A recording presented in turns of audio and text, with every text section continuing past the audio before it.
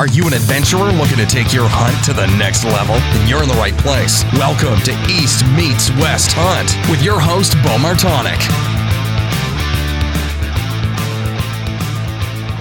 Hey everyone, welcome back to another episode of the East Meets West Hunt podcast presented by Spartan Forge. On today's episode, I am joined by Tony Ostheimer, Hannah Summers, and Cade Mastis, aka the Maven crew at the Great American Outdoor Show. We had a fun conversation around the cabin table about the bed bug infestation in our Airbnb, Wyoming whitetail hunting opportunities, tournament archery, Maven optics growth, everything about the Great American Outdoor Show, and much more. 100% born in the Appalachian Mountains and made in the USA, Timber Ninja Outdoors provides a range of mobile hunting options to accommodate diverse hunting preferences. Whether you prioritize comfort, lightweight design, or versatility, their 2-panel and single-panel saddles collection has something for everyone.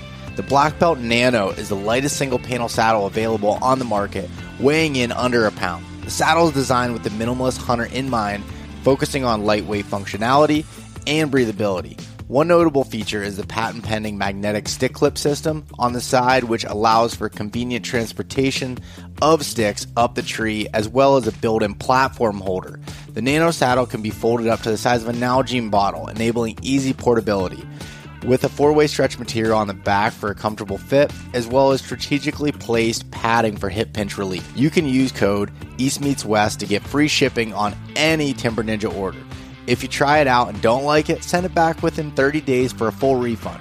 Learn more at timberninjaoutdoors.com and sign up for their email newsletter for exclusive discounts and product drops. When it comes to optics, I get the same question over and over again. What are the best all-around binoculars? Well, it's tough to find something that works in every condition great, but after using a pair of Maven B1.2 10x42s, I think I found them. They feature an 8x or a 10x option, superior low light performance, tack sharp edge-to-edge clarity, a generous depth of field, and a silky focus mechanism.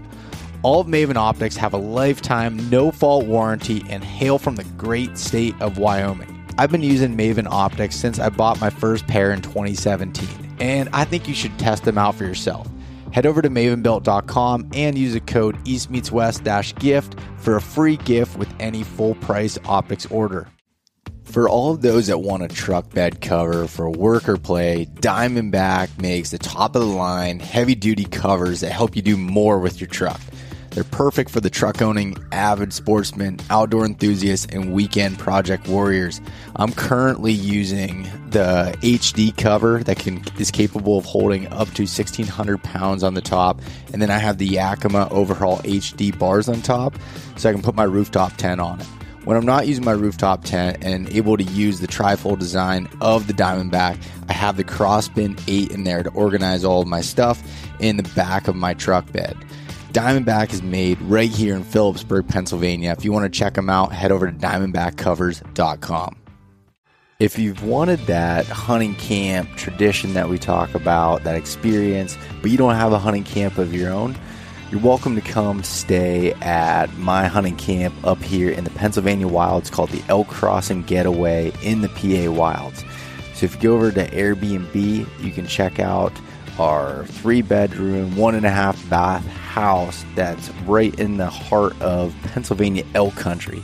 It's only minutes away from a bunch of public land to be able to hunt, hiking trails, outdoor recreation, fishing, all of those things there. The house is completely fully stocked with everything that you need to be able to spend a week hunting deer, taking your family up to see the elk, anything like that. So if you head over to Airbnb and search Elk Crossing Getaway in the PA Wilds, you'll find my listing there, and you can rent out my house. You send us a message, an inquiry that you're interested in it, and mention that you heard it on the podcast here, then we'll get you 10% off of your first stay. For this week's Mountain Buck Monday story of the week comes from Arlo Legacy out of New York. So Arlo wrote in and said, first off, I'm a late onset hunter. Took my first deer at age 33 started hunting archery the next season, and it took 2 years to get my first deer with a bow on private land. Through listening to several core podcasts out there, I started to fill my mind with knowledge necessary to put all the pieces together to harvest a public land buck. I got pictures of this 9-point on the 13th of November 2020 and thought he was just passing through, chasing tail during the rut. I scouted the area pretty well the next spring and found tons of great sign, an old clear cut along with skidder trails and good topography all around, some secluded bedding all downhill. I didn't know I was already in my buck's bedroom, but I figured a good deer had to be living close. The first cold front of October was on its way, and so I hit the ground to check for some early season sign. I didn't really see the spot's potential. I got out well before first light on that Sunday morning, October the 17th. I had a good west wind away from the bedding area, and I set my saddle up high in an oak 20 yards off of one of the old skidder trails. Around 8 a.m., 10 turkeys moved through, so I knew I had a good spot. Around 9 a.m., I had spotted a button buck and just filmed him. Moments later, a nice 8 came through, and I fumbled my chance to get a chance at him, getting my bow hung up on my tether. I thought I was watching my early season buck walk out of my life. A couple minutes later, I looked north and just see Tynes headed towards me in the tall brush. I was ready as he was following the same trail as the other 2 deer came in on. He passed behind a tree, giving me a chance to draw. I stopped him at 21 yards, perfect broadside, and dumped a Magnus Stinger 4-blade through him. A little high and a little back. He made it 40 yards, and I heard him pile up. I literally sat in my saddle shaking for 45 minutes before I could even climb down. Thanks, Bo, for the knowledge and the inspiration to get off the beaten path and go find these deer. That's such a sweet story there, Arlo, and just hearing about, the effort you're putting in, trying to learn to deer hunt, later in life than a lot of people have, and just getting out there and doing it and getting it done. It's pretty awesome. Anyone who wants to see this beautiful 9-point, you can go check it out over on the East Meets West Hunt Instagram page or East Meets West Outdoors on Facebook. You can check that out, and feel free to send in your Mountain Buck Monday story to Bo at eastmeetswesthunt.com.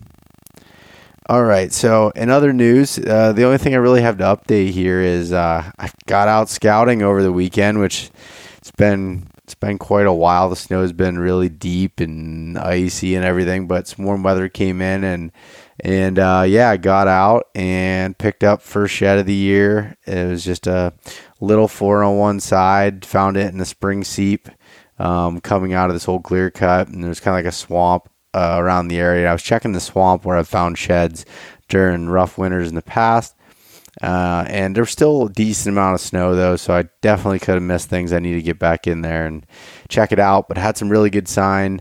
I pulled a camera that I had out since August or September was the last time I checked it, and had some really good deer moving in there, some early season, right before dark coming out to hit this newer clear cut. The camera was on a scrape, right on the edge. It was in a really sweet spot. So it was an inside corner of a newer select cut, and then you had an old 15, 20-year-old cut to the west, and then right to the south you had kind of like a hemlock,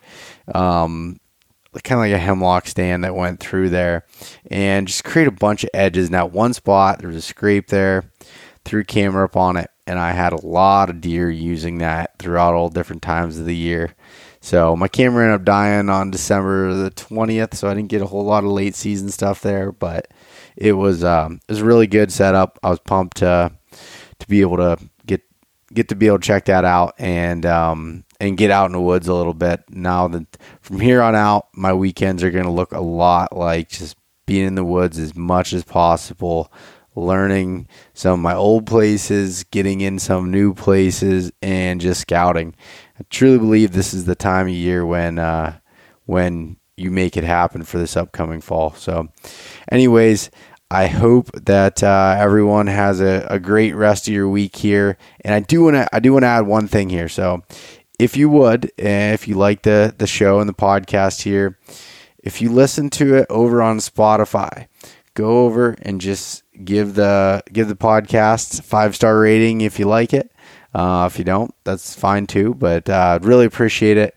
That helps out with getting this out to more people. If you listen to it on Apple Podcasts, give a rating and review. Those things help out a ton. So again, thanks everyone for listening, and we will talk to you soon. All right, we're live for the 3rd annual Maven House podcast in Harrisburg. Happy to be here. How do you pronounce it? Podcast? No, I don't pronounce it the way you pronounce it. No one else says that. Just you. Okay. Because you're from Wyoming. Actually, I'm with a whole bunch of Wyoming people right now. So I've got Tony Ostheimer on the podcast. And Hannah Winter Spring Summers. And Cade Mastis, Maven. Welcome to the show, guys. Thank you. Thanks. Yeah, Cade, you've been on here now 3-4 times, something like that. Last year we did one without the show. You and I just talked over the phone. Yeah, we weren't able to make the trip out. We think we talked rifle scopes for a while. Yeah, we did. We talked, it was Optics 101. Yeah. Yeah, that's what we did. And then Tony, I've known Tony for a couple years now, but this is his first time on the show. So, yeah, thanks for having me on. Yeah. Tony, you said you did a podcast before, haven't you? A couple of them? Nope, this is going to be pretty fresh for me. I've talked to one outfitter once for a podcast over in Africa, but that was it. Okay. And Hannah, have you been on a podcast before? A few of them, yeah. Have you? Okay. Yeah. So you're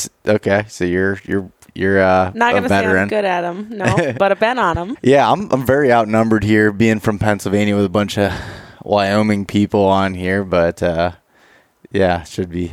We should decided be pretty to bring good. backup this year. Yeah, I know. I'm very outnumbered, and we just got back to the house after you guys have been here for 8 days now. So the three of us came in on Monday. Alan, who you might hear banging around in the background, wiping everything down with Lysol, he came in. He drove out here, so he ended up actually getting caught in that big storm that blew through before the show. It took them, I think last Thursday, they got 183 miles in almost 7 hours driving across Ohio. So they had a long haul out here, and then he's staying the duration, and he gets the privilege of driving home too. So he definitely got the short stick, but we just got here Tuesday, or started the show Tuesday. But that's plenty long at this show.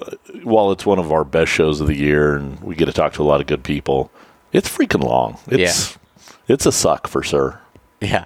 The Great American Outdoor Show. It's just, there's 250,000 people that come through the doors, I think is what they estimate. Yeah, or something like that. Something crazy like With that. a total of about 5 questions between all 250,000. Yeah, a lot of the same answer day after day. Yeah, and it's funny because Hannah, you joked about it. You're like, it's not the people that are asking the question. They're not asking bad questions. Just when you answer the same ones over and over again, it's like You get to the end of it and you're like, okay, don't be a jerk. It's their first time asking this question. It just happens to be the 500th time I've heard that question, but it's their first time.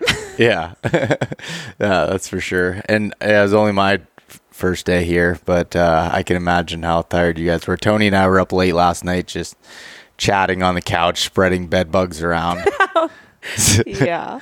Yeah. So when Cade mentioned about Alan wiping everything down with Lysol, and we came into a bed bug situation in the Airbnb, so we're just trying to figure out how to navigate it. Yeah, since we're all heading back to our respective cottages tomorrow, I think of all the things I expected to take home from Harrisburg, bed bugs was not one of them. I usually leave here with a good dose of Harrisburg flu from breathing in all the fry grease in the gun haul. I was hoping to take back a couple of cases of ammunition, but they were not to be found. But bed bug seems like the gift that keeps on giving. So. Yeah. I mean, this is my first time I've been invited to Great American Outdoor Show. And I was like, okay, COVID's a possibility, like some type of cold's a possibility. Did not put bed bugs on that list, and that's what I'm going home with. You just kind of brought up that all of us have been here before and had 0 bed bug incidents. Hannah, so I'm the one who brought it? You've showed up, and I think you just had it for so long you haven't had any effects. Poor Tony over here, he's bit up like head to toe, covered in them, and we thought they were spider bites at first. which put me in a bad spot. I woke up like blacked out twice, like looking around, thinking there's spiders all over me, and I don't know. I guess Hannah's been smuggling the bugs around. I wasn't sleeping with a spider stick, so wasn't prepared. Yeah, but you didn't even have the. She didn't even get bit at all, so they're. Yeah, I have no bites on me, so I'm not. That's sure. how I know she brought them. I don't think I can take the blame for the bed bugs. I have not a single bite. Yeah. All of you guys have bites. No, I don't have any bites. Your head right there. I've seen it myself. No, I think that's acne. I don't think it's spider bites or bed bugs or whatever. It's the heck stress blemishes from having to talk to us tonight. Yeah, that's probably more likely. Yeah, I can't say that. Every time I come to Harrisburg, I'm like, you go in and you're just going to be beat down by the end of it. You drive home and you're just questioning your life decisions, everything that's going on, because it's just a constant beat down into Maven booth all day long. And Saturdays are particularly long. Most of the time it's 10 to 7. But the 9 to 7 on Saturday, it's only an extra hour. But good God, it is a long hour that tees it off. By the time 7 o'clock rolls around at night, it is time to shut off the brain, crack open a frosty beverage, and get to it. Yeah, and, well, yeah, we're not really shutting off the brains because we had to come back and record a podcast, so... But I'm sure everyone's, you were excited about it, Kate. I know it. You kept bringing it up all day. I did. What are we talking about tonight, Bo? Where's the script? So, what do you want me to plug this time? Yeah. So I kind of want to start it off by just, Tony, give a little background on yourself and what you like to do out there in Wyoming, because you kill a lot of shit and you like to hunt a lot. You seem to travel a lot to hunt, and yeah, I always enjoy hearing your stories and seeing your Snapchats out there in the West. Well, I grew up hunting and fishing with my dad as my mentor. Moved to Wyoming when I was 15. My dad took a job out there as a teacher, so graduated from high school out in rural Wyoming, out in the Sheridan area, and then didn't really go too far when I went to college, just a few hours away. Didn't get to do too much hunting or fishing or anything like that through college, just because I played football and I didn't have any time anymore for any hunting seasons. But after football wrapped up and I finished everything like that, I really dove back into it. Once you leave college and a really structured schedule of sports, you immediately look for something to gravitate towards and fill to, or something to put your time into. So fly fishing and hunting really took off for me after that point. Got into archery my last year of college. Decided to give that a try because I was tired of having to hunt when it was cold out, and I decided I wanted to hunt when it was nicer weather. And have just been sticking it out and learning as I go from there. I've killed a few elk with my bow, quite a few deer. Being Wyoming residents, we're pretty fortunate to be able to go an over-the-counter elk tag every year at least. We can always draw an antelope tag somewhere in the state. There's a lot of whitetail options, and you can still get a mule deer tag too. So there's plenty of in-state opportunities just in the fall. So you're saying like everyone should move to Wyoming? Is that what you're? No, see, there's just not enough room for everybody, and the state's about full. Super populated, like expensive rent.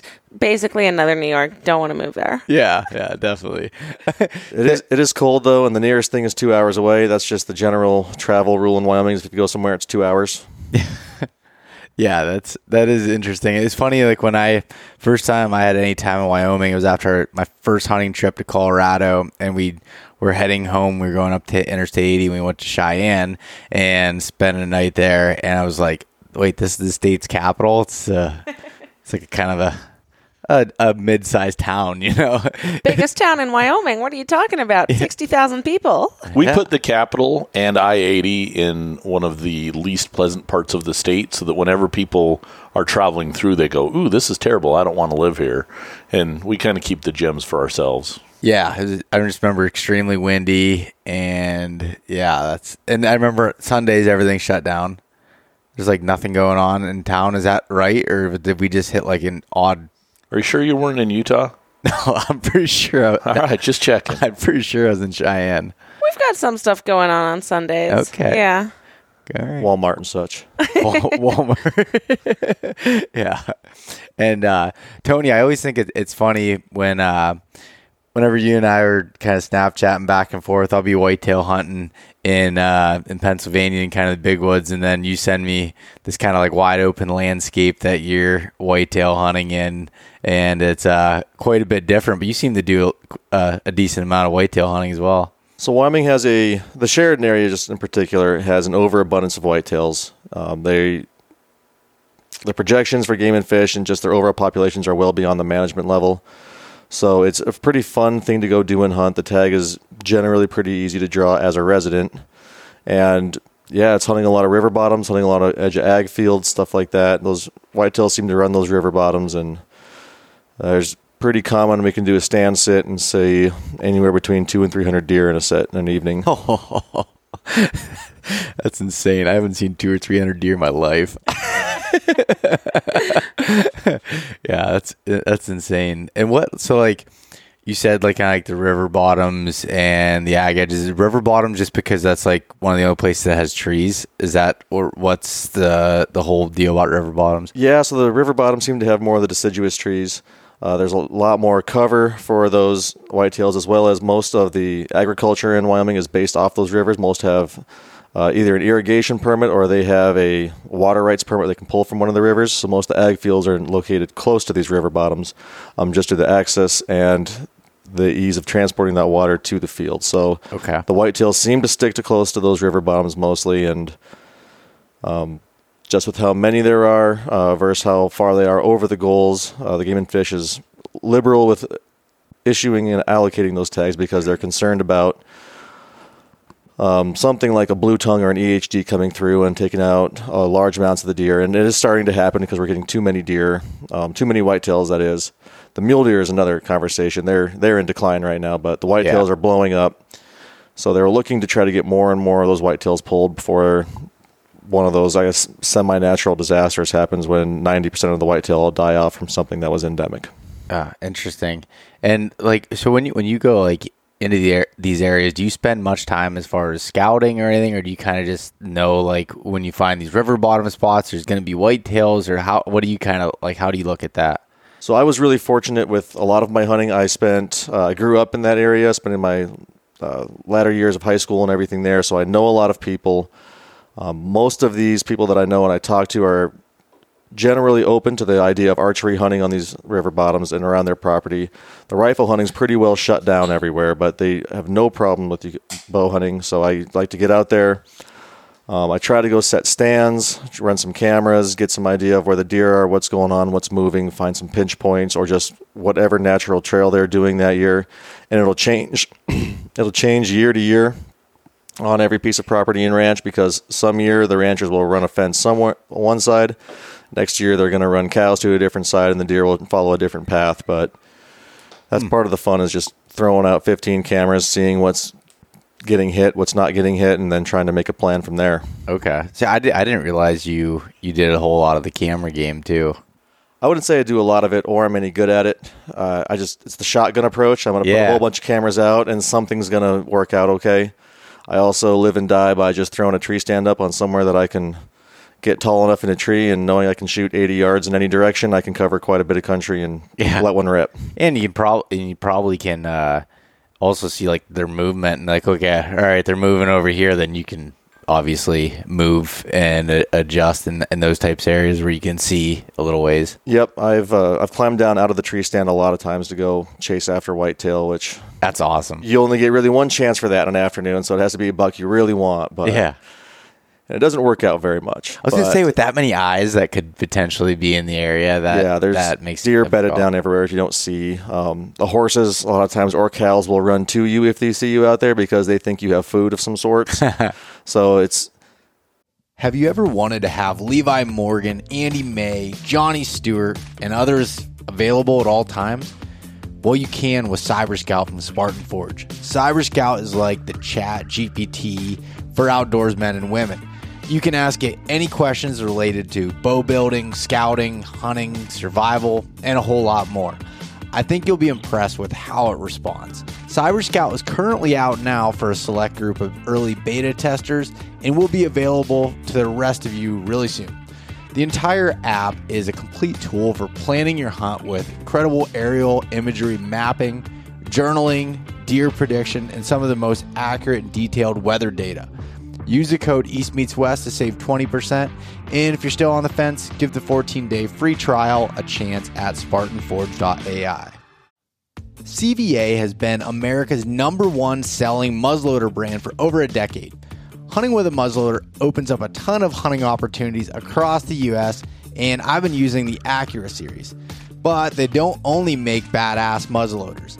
Their line of centerfire rifles are great quality and not terrible on the wallet.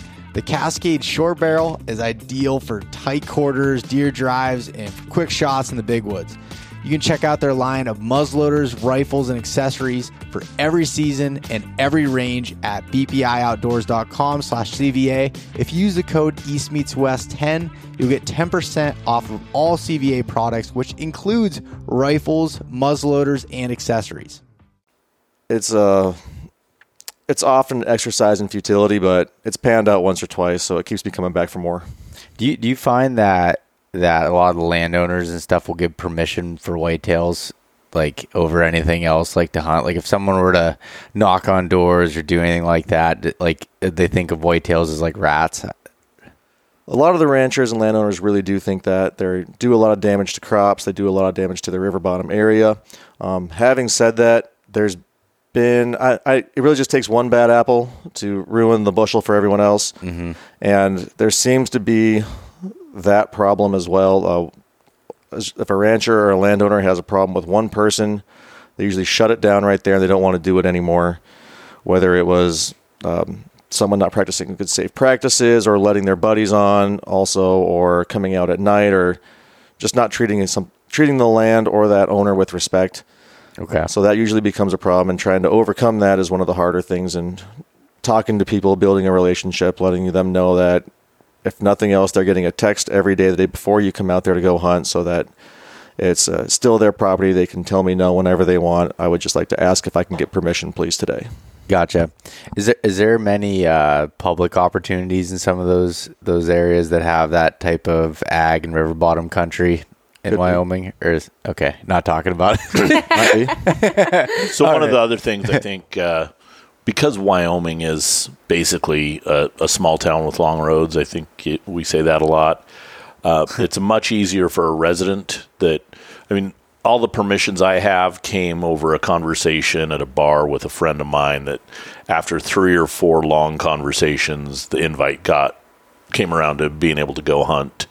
And so you have that piece where they're happy to let me on, maybe to bring my kid who's going to have a first hunting experience. They're a little bit more open to that than knocking on doors. There's not, I've been out in Kansas where you knock on a door and they let you go hunt a field for geese. But if you ever asked it for deer, they'd be like, no, we have this leased out, which had never been a thing until a few years ago. And now I know up around the Devil's Tower area, places we used to be able to knock on the door and go turkey hunting has now all been leased out to outfitters, and it's been kind of locked down. And so some of that, more Midwest mentality of, paying for exclusive hunting rights on some land is becoming a little bit more of a thing in Wyoming, which, good for the ranchers being able to make money in non-traditional ways, but yeah, it does lock off the access a little bit to people who are trying to get out there and grind it.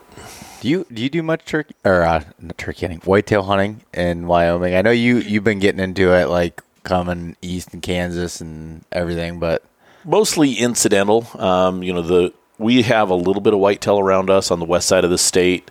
There's a couple of state sections where you can get on, and we actually, a group of us were asked to hunt a small neighborhood during bow season to try and get rid of some of the deer that were destroying gardens and eating apples and stuff. And unfortunately, in that neighborhood, there was one very anti-hunting group that complained to the HOA and got it shut down, even though we were on private property that had permissions. And so, there's some access to some decent animals, nothing like you guys get out here.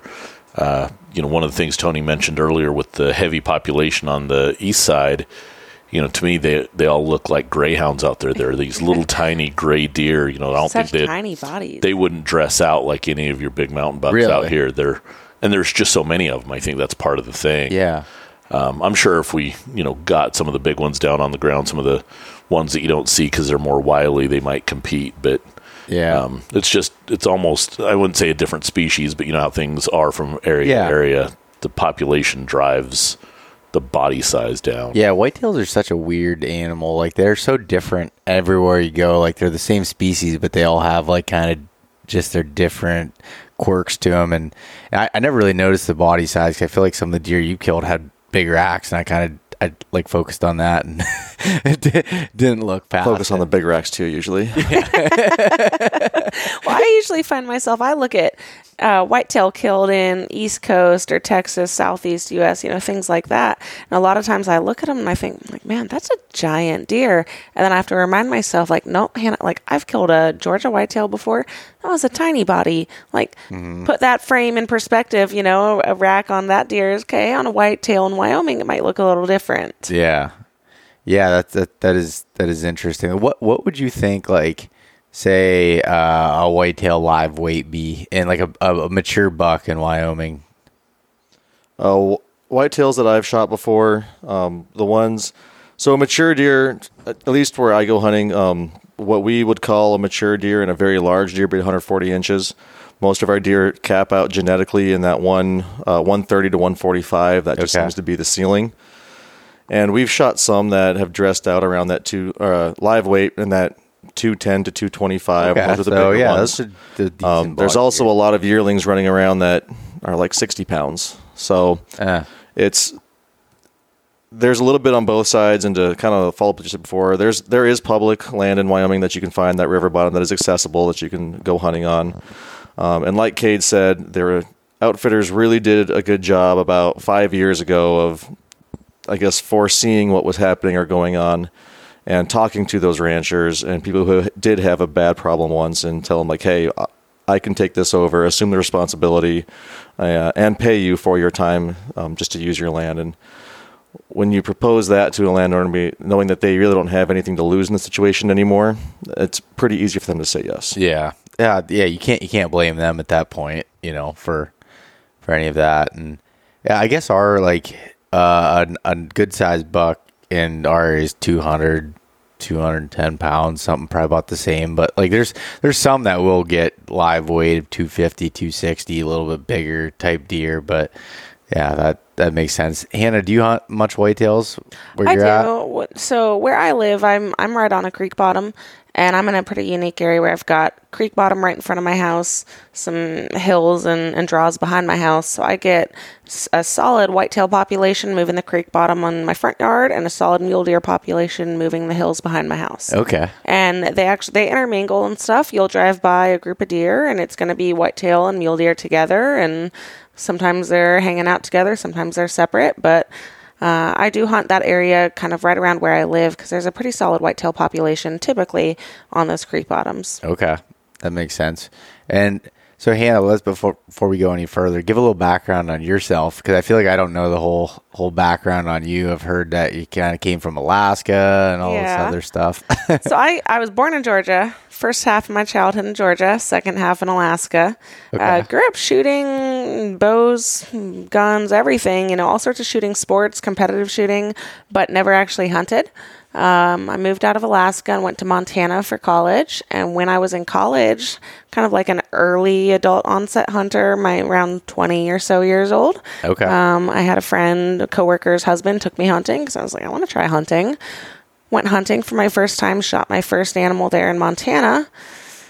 Moved to California for grad school for a couple years. Hated that. Got out of California, back to Wyoming, to the Rocky Mountain region, and then picked up hunting again. And I've kind of started bow hunting in Wyoming and just kind of grown in hunting ever since. I've been in Wyoming about 5 or 6 years now. Okay. And then you also shoot competitive archery, right? I do. So I shoot competitive archery. I'm not going to say I'm good at it. It ebbs and flows depending on how much I'm practicing. Yeah. It's hard to find as much time to practice in Wyoming as it was when I lived in San Diego. That's where I got into competitive archery. San Diego, it's 70 year round. You can shoot outdoors year round. It's beautiful weather. Wyoming, when it's blowing 70 degrees or 70 miles an hour, as opposed to being 70 degrees outside, a little bit harder to shoot. Probably pretty accurate at that point. At that point, I'm like, I don't even want to try. It's so hard. But there's some good indoor ranges and stuff that you can still shoot at in Cheyenne. So Yeah. What's your favorite species to hunt? oh man, probably I'm partial to mule deer. I think. Are you? I enjoyed mule deer hunting. A mule deer was the first animal. No, antelope was the first animal I ever shot with a bow. But mule deer hunting, I've done a variety of mule deer. I mean, Wyoming, you get the opportunity to hunt desert mule deer, high altitude desert. You get the opportunity to hunt high altitude, like mountain, alpine type hunts. So there's a pretty wide variety of mule deer hunting you can do. And I think that's probably one of my more favorite hunts every year. Okay.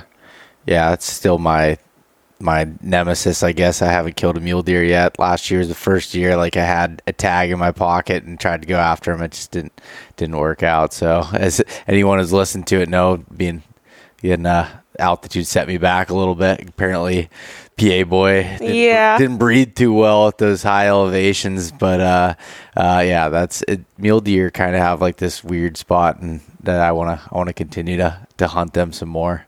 I live up at, I think my house is right about 7,000 feet. So I've got a little bit of an advantage there. You know, living at 7,000 makes it a little bit easier to climb up to that 10, 11,000 mark in the mountains and not feel like you're dying.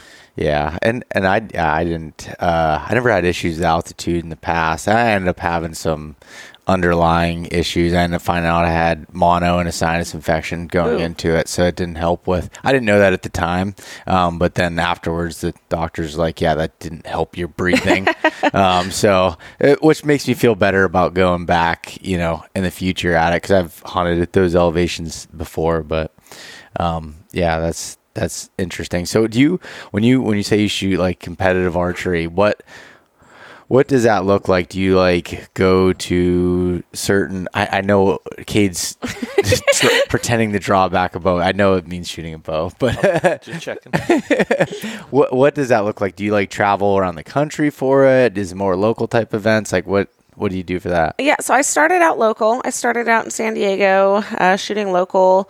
Had some people there that I met at the range and were like, you should try doing some local tournaments. And then they invited me to drive with them to Northern California to do a big national tournament, Redding. That was kind of my big step into national tournament archery. And there's different kinds of tournaments. You can do 3D tournaments, field archery tournaments, which are like a paper field archery. There's indoor paper. There's a number of different styles of shooting. I am 100% partial to field archery, like that outdoor paper field archery.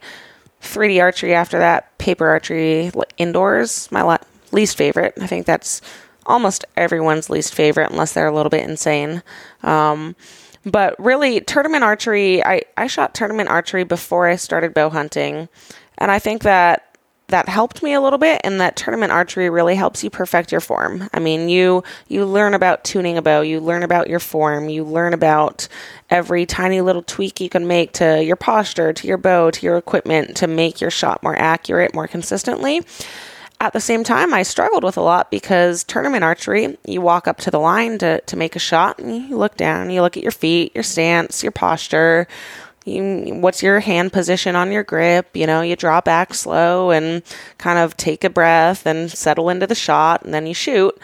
And my very first archery hunt, which was for antelope, turns out you can't take 20 seconds to set up your shot and then actually get a chance at an antelope. So it took a little bit for me to transition to that hunting archery where you can't take 20 to 30 seconds to make sure the shot's perfect. You've got to do it on the fly, and it's got to be a quick process. And I still struggle with that. I can imagine, but I have to think that by you shooting in front of people and under pressure, that helps you in a hunting scenario when you're kind of in a high stress environment. I think in a way it does. It gives you a little bit more practice in that high stress environment, shooting on a line. I take my time in tournaments, and it's not uncommon that I'm the last person on the line, and I'm watching the clock tick down. I know that there's dozens or almost 100 shooters behind me watching me as the sole shooter on the line. And I try and block that out. I think it's a different type of pressure, knowing that it's people watching you critiquing you is different than an animal pressure where they don't care what my form looks like. Yeah. They don't know I'm at full draw, but it helps in a way. I was going to say, because like I think, so last year I went to an elk shape camp, and they made us like all stand in front of like 30 other people and shoot a target covered with a steel ring around it and just the vitals open, and people just like watching over you. And I felt like I had that kind of that rush, like you had a big deer in front of you or whatever it might be, and it made it difficult, kind of slightly blacked out a little bit, and but it's, I don't know, I just feel like that would definitely help out from that side of things. But I could see where it could be difficult from making sure everything's perfect in there, and then transitioning to hunting where you got to make the best of your opportunities, I guess. Exactly. Yeah. That's interesting. And so, Cade. Yes. When I wanted to ask you a little bit about out in Wyoming, you were telling us about a new building from the Maven side of things. Is that a public thing at this point? Yep. Yeah, it's public. We're actually breaking. The contractor will be on site February 14th, so probably after this podcast or before this podcast. By the time this airs, this will all be going on. So February 14th, 2022, the contractors will be on site and get started on the project. And we're having an official groundbreaking with some people on the 16th of February. So yeah, it's rolling. It's public knowledge. It's going through a public process where we have a program in the state where we're able to borrow money from the business council to do the project so that we don't have to expend capital. It's not a grant, so everyone thinks that we're getting this big chunk of money, but we do have to pay it all back to the state over a period of time, but it just lessens the burden so that we can continue to grow our business. But right now we're in 5,000 square feet. We have 15 people in there, about to have a 16th, and we've literally had to wall in the hallway and make it into Mike's office. We tore down a closet and made it an office. Our beloved break room has 2 people in it now, and we had to move the beer fridge into the conference room, which was, major sacrifices are being made. So the new facility, we've had a couple of floor redesigns, so I don't know the exact square foot offhand, but it's right around 23,000 square feet. So we're going to more than 4 times in size. Yeah. And there's a lot of dedicated spaces in there. We're building some, not true clean rooms in that sense, but clean rooms where we'll be able to onboard a lot of our repair pretty immediately. We're getting 2 people fully trained in repair, and then we're going to add hopefully some light assembly long term. We are doing some light assembly of rifle scopes right now, and we want to continue that along with more of our product line. So theoretically, it's supposed to be done by the end of 2022, but it is a government project, and I've never known one of those to come in time or under budget. So we're expecting probably early 23 move in, but it should be a game changer for us because it will give us the ability to have more people, do more services internally, carry more inventory.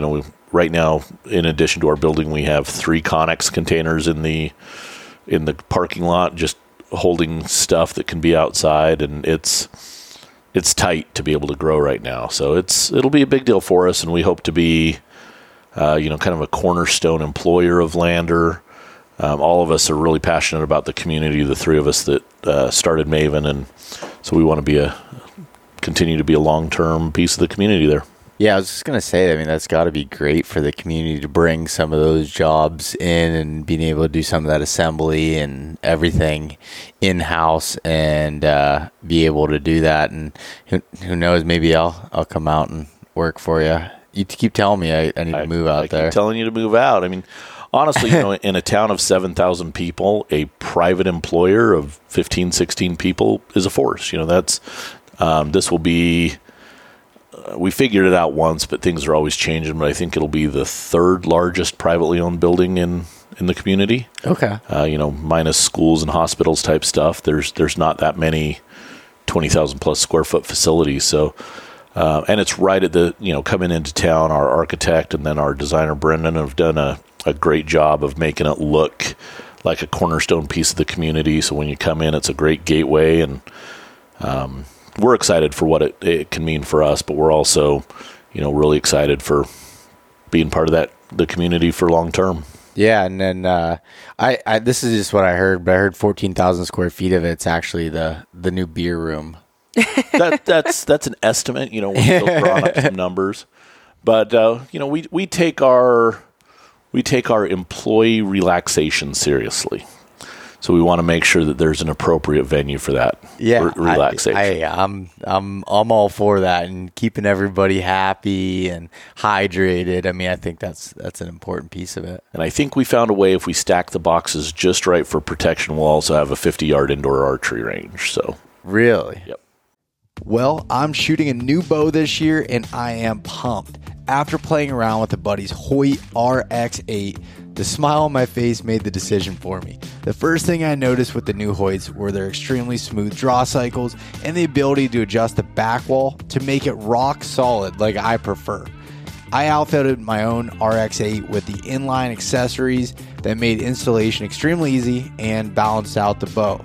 My favorite accessory so far is a simple one. It's the Go Sticks 2.0 adjustable legs to make your bow like a tripod, but it doesn't interfere with any part of the bow or the limbs or anything like that. In addition, the integrated kickstand within the HBX Exact cams protect your string from excess wear when you put your cam into the dirt. Ground hunting or spot and stock just got easier. If you want to experience what I'm talking about, head to your nearest Hoyt dealer and take a test drive yourself. You can learn more at Hoyt.com. The Mobile Hunters Expo is a consumer-based hunting show unlike any other. It provides an interactive learning experience where you can try all things mobile hunting and learn from the best in the business. Come experience an unbiased, community-based environment where you can improve your hunting skills and find the right equipment for your needs. I'll be speaking at the Nor'easter Show in Manheim, Pennsylvania at Spooky Nook Sports from August 9th to 11th, 2024. So come check it out, or either of the other shows in Michigan and Georgia. You can purchase tickets online at themobilehuntersexpo.com or grab tickets at the door. I'll see you there. Our original plan actually called for a testing lane for optics and stuff that we could have done there, but when we had to do some, as you might be aware, construction costs have increased dramatically. Yes. So when we put our project in January of 21, and then the bids came in July of 21, there was a 35% price increase from the estimation to the actual bids. Holy cow. So many things got cut, including the 50-yard indoor archery range, but I think we'll still be able to find a place to fling an arrow without sticking it in someone. I mean, just like that 14,000 feet or whatever, any of that could really be a beer drinking area. Truly, any of it could also be an archery shooting area, right? It's just how you play it. It could be. Yeah, that's going to be exciting to see that grow and see the community be able to I guess be impacted from having that, internally. And I'm excited you invited me out to the grand opening ceremony whenever that is. So you bet. That'll be cool. Probably somewhere around the end of Q1 23 we should be moved in, done with getting sick at Harrisburg. And the rest of the shows. Next version. And then get everything moved in, settled in, and then have a good party, which is one of the things we like to do. Yeah, no, it's always a good time hanging out with you guys. So I'm sure it'll be a good time. That's for sure. And so do you think that, with that being said, what do you see from Maven in the future, if you're able to talk about that, just continuing to grow kind of what you're already building in those foundations, or what are you seeing from that? Yeah, so for us, we still see that there's opportunities within what we're already doing. Our binocular line has filled out nicely. You know, we launched the revised B1 last year, and then with it we launched the B6, which gave us that 50 millimeter choices in the premium line. We launched the C4, which gave us the 56 millimeters in the midline. We got into our rangefinders last year. I don't think it's super secret at this point because we printed it in our catalog before we were ready, but there's a C-Series rangefinder coming out this spring. That'll be... I'm just finding out about this right now. Apparently, I didn't read the catalog. Yeah, apparently... Oh, I've been pre-selling this at the show all week. Yeah. So, yeah, there's a C-Series rangefinder due out probably in April. It'll be about half the published distance that the RF1 is, but probably about half the published price as the RF1 as well. Yeah. And then, obviously, I think if you just look at our line, we have some obvious gaps, and some of those are continuing to fill out things within the rangefinder category, with ballistics and some such items. And then our really big gaps remain in the rifle scopes. We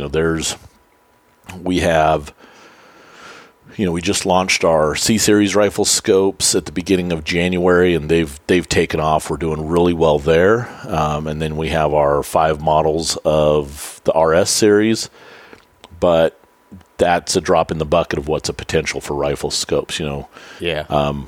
We could have 50 SKUs and still have gaps in rifle scopes. It's really where everyone that comes up wants a very, very, very specific thing that we don't currently make. And the most difficult customer so far this week at the Harrisburg show has been people who come up and want to talk about rifle scopes, because everybody wants a certain exact thing, and they want it to be this way. And if it's a wire reticle, then they don't want it. And if it's a laser reticle or a mesh reticle, they don't want it. And if it's a second focal plane, then they don't want it. But if it's a first focal plane, they don't want it. Yeah. And it is. Yeah, people come up and ask for these specs. Do you have it? Yeah. And that's always something that they've had before, and that's this is what my old scope was, and so why don't you make one that's exactly the same thing? Yeah. And rifle scopes are probably the biggest area of misunderstood knowledge.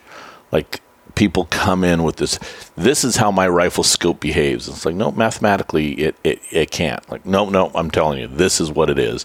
I had a very short but furious argument with a guy today about he absolutely insisted that Japan was in Europe. And so when I said we use Japanese glass, not European glass, he goes, no, if you're using Japan, you're using European because Japan's in Europe. I'm like,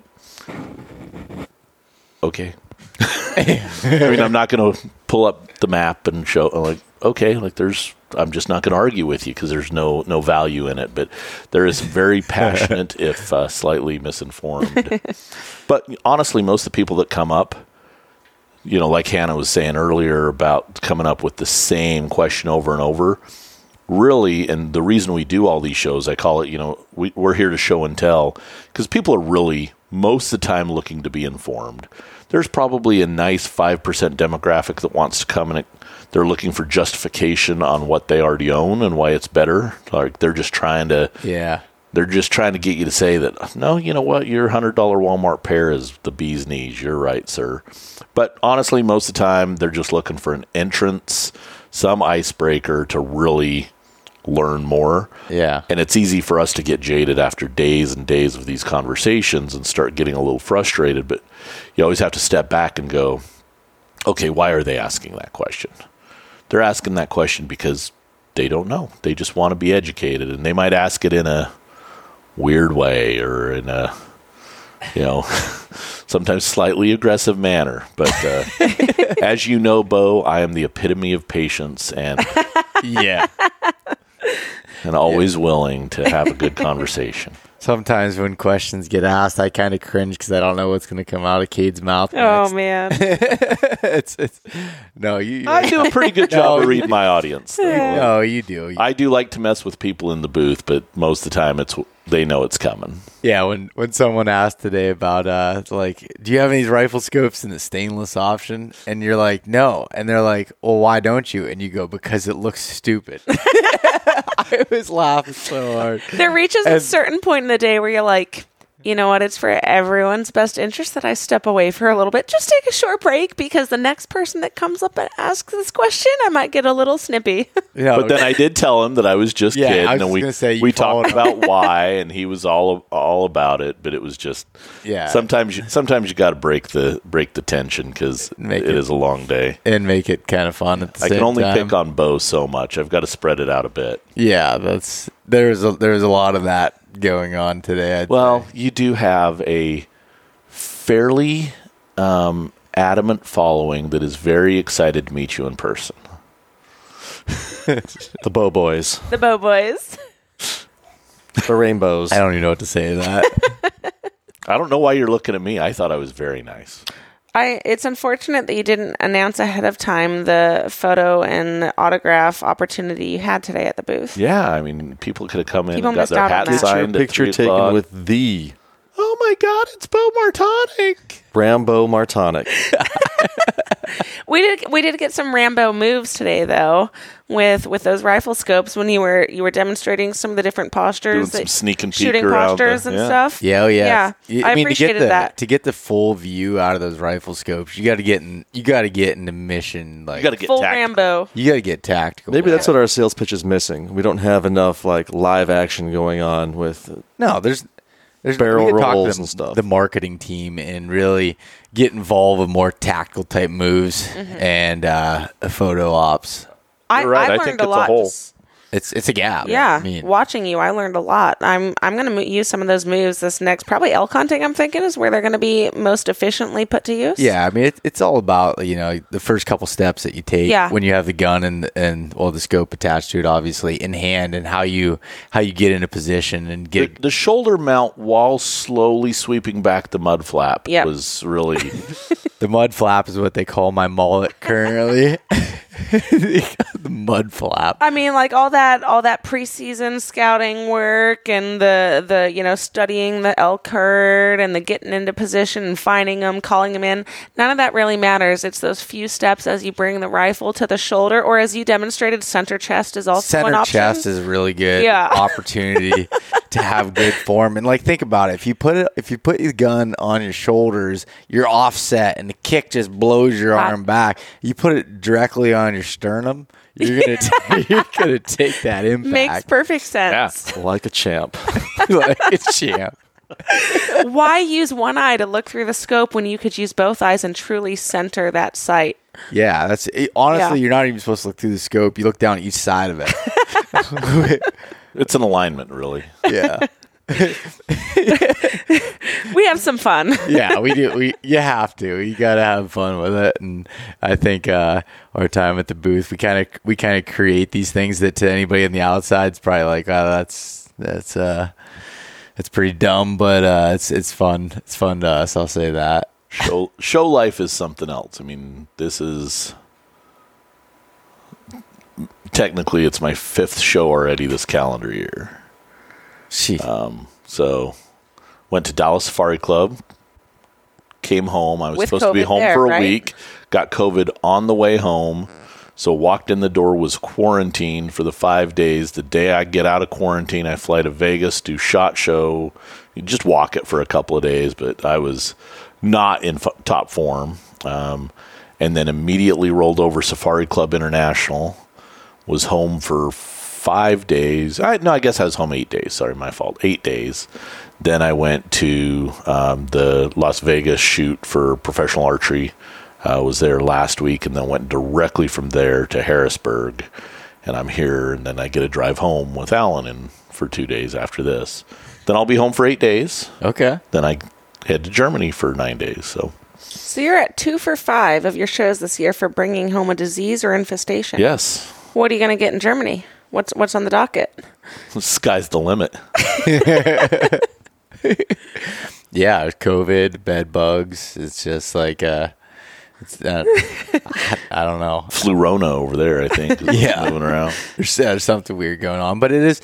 I mean, I guess it is very critical for a company like Maven that is direct to consumer, and you're not in stores, so you have to educate people and be able to get the hands on the product. For selling online, it's hard for someone to be like, oh, I'm gonna spend $1,000 on this pair of optics without seeing it. So this gives the opportunity for the people that do want to see it to be able to get their hands on it. Absolutely, and that's why we do shows. I mean, we know that historically, wherever we do shows, not only at the event where we've done very well here, I can't complain. We've done very well with our sales, but over the course of the next year, we will see Pennsylvania sales roll in, and we've got about half the people that come by the booth and they've already bought a B3 or a C1 and they're looking at what they need next, and half the people come by the booth and go, I ain't never heard of y'all. How new are you? Like, well, I've been in this booth location for 6 years. Have you ever come to the show? Yes. Ain't never heard of y'all. Well, all right. Well, now you have. Let's talk about it. We walk them through. And a surprising source, we've spent a lot of investigative studies over the last couple of nights, but the Pennsylvania Dutch, their various communities here in Pennsylvania are large customers at these shows. They're not online. They're not going to find us on the website, but their cousin, uncle, brother, someone in their community has bought from us in the past, and they've heard about them, and they come in, and we've sold a fair amount to different members of those communities that continue to be good customers. So we would never do that if we relied solely online. And while I know that your podcast is gaining reach, I'm not sure it's really deep in those communities either. So it's good to be in person. Yeah. No, that's yeah. I think that's a very fair point, and there's a lot of even of the older generation that comes in that hasn't seen it because being online or doing anything, coming across it, and they're not on social media and all these different things to see the marketing or whatever that goes through that. So being able to get their hands on it and look through it, it's pretty cool to watch somebody pull up either the rifle scope or any of the optics for the first time and kind of see their impressions. Oh, absolutely. I mean, I've got 2 customers in mind. I talk about, getting sick of the same question over and over. But so far in the show, I had one woman a couple days ago who pulled up a pair of binos and was just blown away. Not even by the quality or anything about the glass, but she'd never even really looked through a pair of binos and was just blown away by what she could see. Yeah. And just her face and her expression as she was like, oh my gosh, I can see everything. Like, this is amazing. Yeah. And then today, same thing. I had a guy that I was talking to throw up a pair of B series binos, the kind of highest quality optics put out there by Maven, and just puts them up to his eyes, and you could just watch like this big old grin forming on his face, and you just knew like whatever he was seeing through those binos was better than what he had seen before through the previous pair he owned. Yeah, just this big old smile, and then wow. I loved the one guy that came up today, and he picks up the pair of optics. He's like, wow, I guess I should have shopped around before I bought this pair. Yeah. he bought a pair at another booth and just off on a whim, and then came to our booth and was like, well, I screwed up. Yeah. Should have bought these. Yeah, that's funny. And we spend an amazing amount of time in our booth educating people who probably are not our customer. But our rule of thumb, first of all, is never prejudge, because in Wyoming, you'll meet half a dozen millionaires with cow shit on their boots before you make it to the bank. You can't judge a book by its cover. Still have not sold to anybody wearing only bib overalls and no shirt, but I think that potential's out there at some point. But we do spend a lot of time just educating people on how to operate binos, how to set the diopter, how to focus, how to change the eye relief so that they don't get that vignetting. And every once in a while, you'll get that guy that comes in and telling his buddy, "Oh yeah, this is how you change the field of view," and they'll twist out the eye cups. And you go, "No, that's that actually is just eye relief." No, buddy, I know what's up. This is how you change field of view. Okay.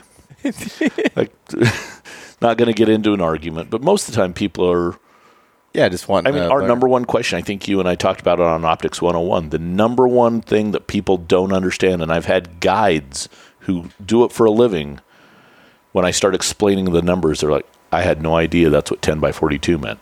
Mm-hmm. I just thought it was a thing. I didn't realize that there was actually math behind those numbers. And, you know, they'll come in and hold up one of our small 8 by 30s and go, I like it this size. But I was told I need a 10 by 50. Can I get a 10 by 50 in this size? And like, no, 50 millimeters is the size of that lens. That's what.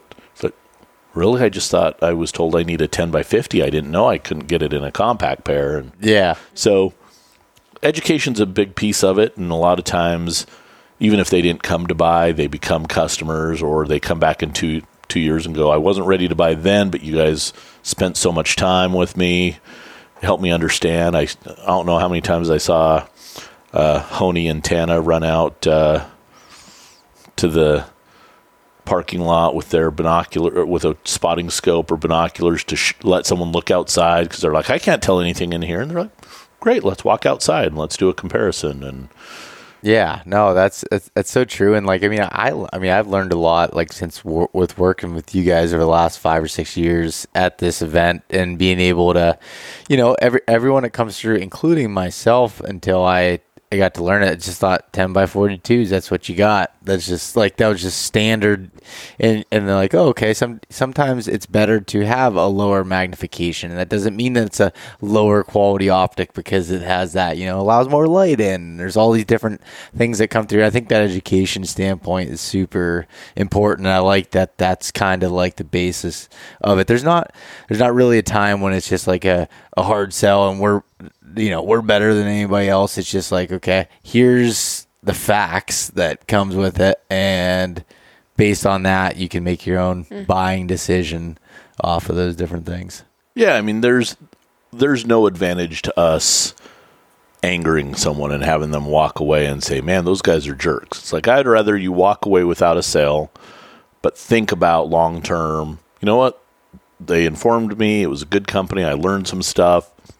Because they might tell their buddy who is looking for a pair, like, hey, you know, I already bought, but you guys should give Maven a look. And I don't know how many people have come by the booth this week and just said, my buddy said, I told him I was looking for binos, and he said I had to check out Maven here at the show.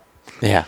So even if I tell them their scope looks stupid, they still think they still come back. Yeah, it word of mouth has got to be, no matter what business you're in, probably the most valuable part of it. And you can have 100 people say something good and one person says something bad, and you've lost more than you've gained. Yeah. For the most part, people who go to shows, you know, companies that go to shows, like you were saying, yeah, ideally companies are there at shows to sell a product, but they're also just chatting with people, spreading the word about the company, informing people about the product. And I mean, I wandered around. Everyone's wandered around.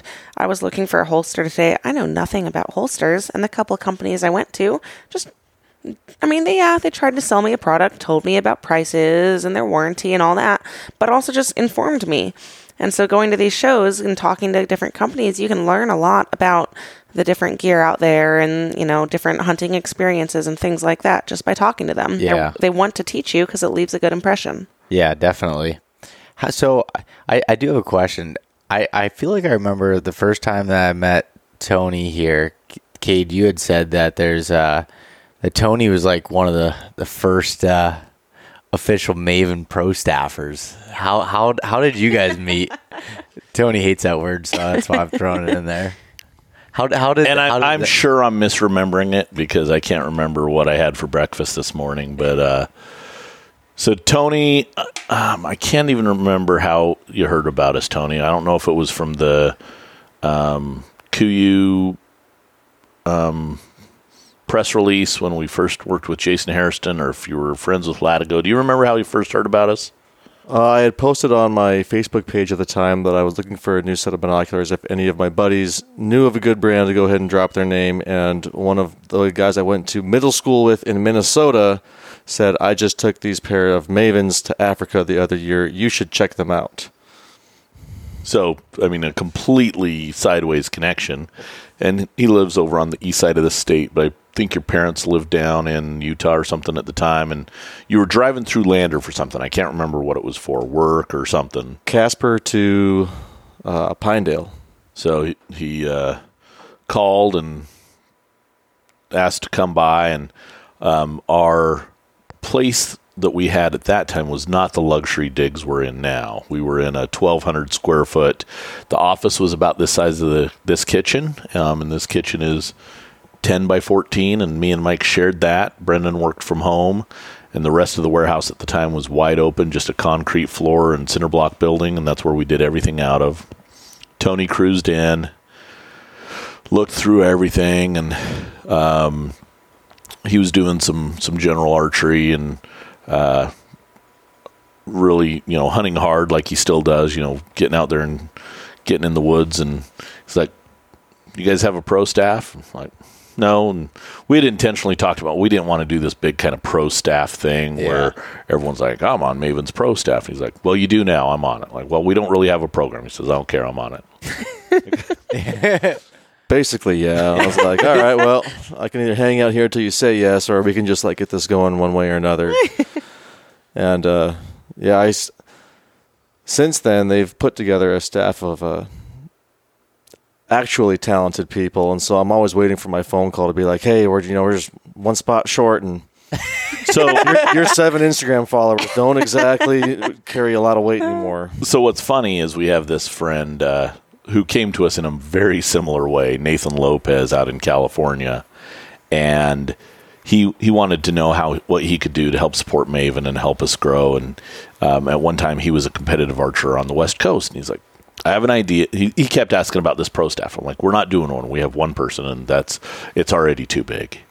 And he's like, "Well, they didn't want it. But we have one, and we don't even want him. We had one, and he was just a stray dog we took in. And we felt bad for him. So. And he's like, "Have you broke into the archery side yet?" Like, none of us knew anything about competitive archery. He said, "Well, I've got my eye on a couple of people. I think if we put together a small pro staff of competitive archers, we could grow in that area. A lot of other brands were abandoning it, and he saw some opportunity." So he signed. So we're like, "All right, you have 4 people this year and maybe 4 people next year." It was very limited at the time. We were a very small organization, and so he started kind of accumulating a list of mostly people that he knew on the West Coast to start. And we ended up with some really good shooters to start. And then, so we have a good group of California West Coast shooters, Alan Burnetta and Brandon Williamson. And then from there, we got a little bit of recognition from some of the, and I never know how to quite say this. I think everybody understands. There's a couple of top tier archers. Like if you look at any of the big competitions every week, there's about 30 that one of them is going to be on the podium every week. One of that group. Not every week, not every podium, but a couple of them reached out to us and said, "Hey, we see what you're doing for archery. We see what you're doing in the community. All the other companies are kind of leaving us behind. We'd love to do something with you. What can we do?" So the first of those is a guy named Jesse Broadwater out of Florida. If anyone's at all familiar with any level of competition archery, you know who Jesse Broadwater is. He's shot in the world. He doesn't shoot recurve, so he hasn't been to the Olympics, but about every other national format that you can think of, he's taken either first or second at some point in the last 15 years. Because of that connection, he works close with another gal who's very similar, Paige Pierce, who is first, second, or third in just about every tournament in the world every weekend. And the two of them, at that point, I'm like, "All right, Nathan, this is getting kind of big. What do we do?" He goes, "Well, what's this guy Tony doing on the roster?" I'm like, "Tony stays." You'll meet him one day. Tony's OG. He stays on. And then they went hunting together, and he's like, "Oh, yeah, Tony stays." Yeah, I met up with Nathan and 2 of his buddies, and we did an Idaho elk hunt. Had a great 8 days up there, and so many laughs, good times. We did get 1 bull stuck, but we didn't ever recover it. So I punched my tag on that one, and said thank you guys for all the help trying to recover it, and just went and called for a little bit. Yeah. That's really funny.